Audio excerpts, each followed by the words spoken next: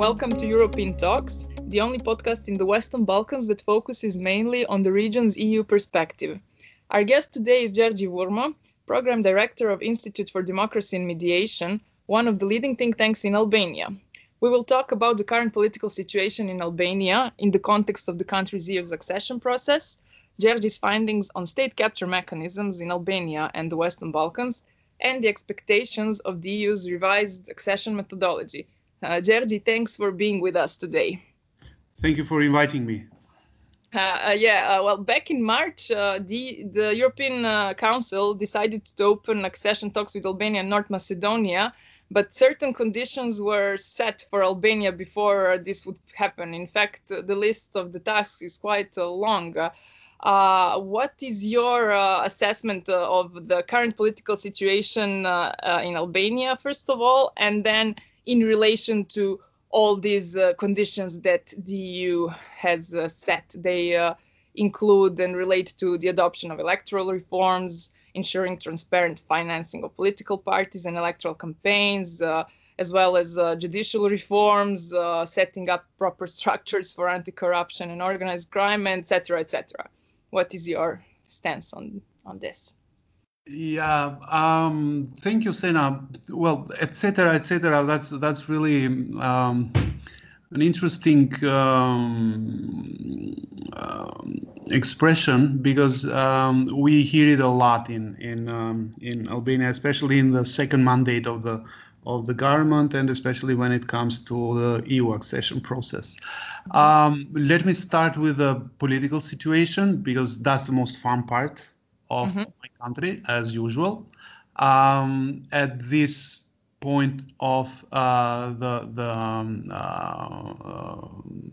second mandate of the government, usually things get more heated and even more complicated. It is the case even now. While in spring this year, many of us got really happy about the news about the decision to grant the opening of accession negotiations, although with a lot of conditions, with 10 or 15 conditions. A few weeks after that, everybody's attention was again focused on the political developments rather than on the to-do list for actually opening the accession negotiations. So as you know, as of last year, the political opposition has resigned from their seats from the parliament. That has made really challenging the constructive dialogue that should normally take place between ruling coalitions and the opposition parties. And as we all know, constructive dialogue, political dialogue, is a precondition actually for taking forward any kind of reform. So both related to EU accession, but also reforms, development reforms and other democratization reforms. So from this perspective, once you have heated political debate, of course, the focus and the attention is shifted away from the EU accession agenda, and it's stuck mostly on the political calculations. Next year we will have parliamentary elections and so on and so forth. During the past year, it has been difficult to find an institutional way to bring the opposition back into the institutions, because basically they resigned from the parliament. They didn't participate in the local elections. Basically now we have local government units which are controlled in 99% by the ruling socialist coalition, socialist party, basically.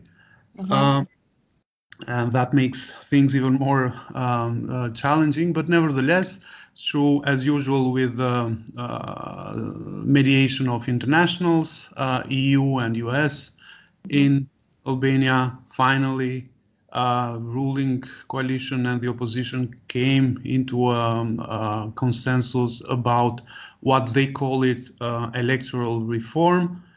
But according to the opinion of many independent experts, that agreement is just a set of conditions to actually conduct elections rather than any deep reform. On the other hand, there has been an ongoing discussion, public debate about opening up of MPs candidate lists put forward by political parties during parliamentary elections. And that has been a momentum that was used by the ruling socialists, who, after the June 5th agreement with DP, Democratic Party, took a step further and introduced also constitutional amendments that would allow for at least 2/3 of the party lists, the citizens to have the possibility to vote not only for the party, but also for the specific candidate in the party. So before summer holidays, this was all the political debate focused on, in addition to the mutual accusations about corruption, state capture, crime, lack of proper strategy to deal with the pandemic, media freedom, and so on and so forth. So in the next few months, while Brussels might have expected from Albania more work on the EU accession agenda, I suspect that will not happen. Rather, since elections will be sometime in spring next year, the electoral campaign usually starts 6 months before that. So I do expect even more heated debate in the country, and that probably will answer what happens to the EU accession. The set of conditions, it's divided into two parts. There's a first part set of conditions that are linked to the opening of to the holding of the first intergovernmental conference, and then and these conditions include electoral reform, holding free and fair elections, progress with judicial reform, public administration reform, and so on. Then there is a second set of conditions that is linked to the holding of the second intergovernmental conference. And the second set is even more challenging because it includes conditions that do not really, do not fully depend on the executive branch or on the political parties, but it does actually depend on the outcome of certain judicial proceedings, because one of those conditions, for instance, is, for example, the prosecution of electoral fraud that has been published in the media for the 2017 parliamentary elections. There was a huge scandal that was published actually even by Bild newspaper in Germany. Then there is another condition is the completion of the Supreme Court and the Constitutional Court, which both courts are currently inactive due to lack of judges. That it's been a very difficult process because of the vetting process that has been kicking out corrupt judges and prosecutors. So it is difficult to fill in the new seats. Basically, the Supreme Court and the Constitutional Court judges were all kicked out except for one judge each. So it was quite a shock, and it's becoming even greater shock now to fill in the places. So this might take longer, and it will definitely extend beyond the general elections of the next year. Many of us were hoping that the holding of the first intergovernmental conference would happen sometime this year, but given the progress of addressing the first set of conditions, I really doubt that that will happen. So we might see again a reopening of this dilemma of coupling or decoupling accession processes of Albania and North Macedonia once again this autumn or winter. Well, I think that's practically happening because at least for North Macedonia there is no condition or there is no barrier there to hold the first intergovernmental conference or even the second. And certainly no barrier that might be linked with Albania. I think the decision of this spring show a certain level of fairness towards both countries.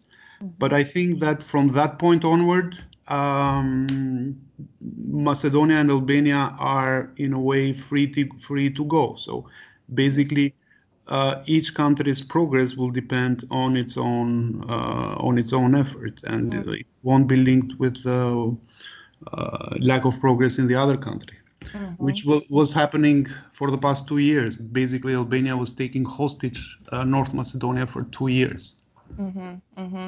Yes, exactly. When you describe the political landscape, current political landscape in Albania, that's something you very vividly describe also one part of it, segment of it in your recent essay paper, where on the one hand you uncovered the gradual steps which have led to the situation in which state capture networks and their corrupt interests are being enshrined and protected by law. And on the other hand, where you raise attention that the existing approaches to counter this phenomenon fail to grasp it in its entirety. Can you tell us a bit more about that research you've done? Yes. Well, actually, that has been part of a broader research, regional research, where IDM is covering Albania, and myself, under that research, I'm covering the tailor-made laws, basically laws that are developed, promoted, sponsored, and adopted to protect certain interests. The findings of this regional research will be soon launched. Very soon, TI, Transparency International, will launch a regional database, which includes specific concrete cases of laws and of grant corruption cases that judiciary has failed to address in each of the 6 Western Balkan countries plus Turkey, with concrete cases where there are clear signs of state capture. And I think this will be one of the most important milestones in the region's research on state capture. Based on those data, I mean, there is a huge data set that we have developed for Albania. I decided to write this piece more with the objective to focus on the mechanism. What was the mechanism behind that made possible this new phenomena? Maybe it's not so new because many people in Albania, but also in the region, have long talked about such laws being adopted to protect certain individual interests and certain interests of illegitimate networks. But at least now, in a way, we have concrete proof and evidence of those procedures and of those practices. It is interesting to note the evolution of the mechanism. Over the past 25 or 30 years, it seems that the mechanism has evolved unbothered much by the efforts of our own countries, but also of efforts of international supporting our reforming efforts to address or to prevent them. So once we've been dealing mostly with petty corruption, those networks have moved a step further. Once we started to think about grant corruption, the same networks had already reached a higher level, which is ultimately the tailor-made laws. The mechanism, there should be more research and analysis about the mechanism, not only in Albania but also in the other Western Balkan countries. I believe there are common features from one country to another, as much as specificities linked mostly with the context with the national context. But in a nutshell, I would argue that these networks of illegitimate economic and political interests have followed the same path or the same pattern of evolution. They moved towards capturing the institutions, and when their moves were seriously threatening, then they started capturing basically the lawmaking processes, basically the processes that shape the rules. So they don't have to break the rules anymore, or they don't have to capture institutions who would tolerate them for breaking the rules. But now they shape the rules as they pleased. Finally, I argue that the next step in the strategy of these networks is, after they have succeeded in tailoring the laws according to their interest, the next step is to make the public support these tailor-made laws, not openly, but indirectly. And I think that's what we are witnessing in Hungary, in Poland, to a certain extent in Serbia, in some parts also in Albania, but also in some other countries. Basically, people, although they might suspect, but in an era of, alternative facts and fake news and and everything, it's very easy to manipulate public opinion, and it's very easy to manipulate public support towards certain measures. Although a certain measure is clearly in breach of democratic principles, with the power of media manipulation, you can turn that measure into something that looks like serving to the national interests. And I think that's where these illegitimate networks are heading.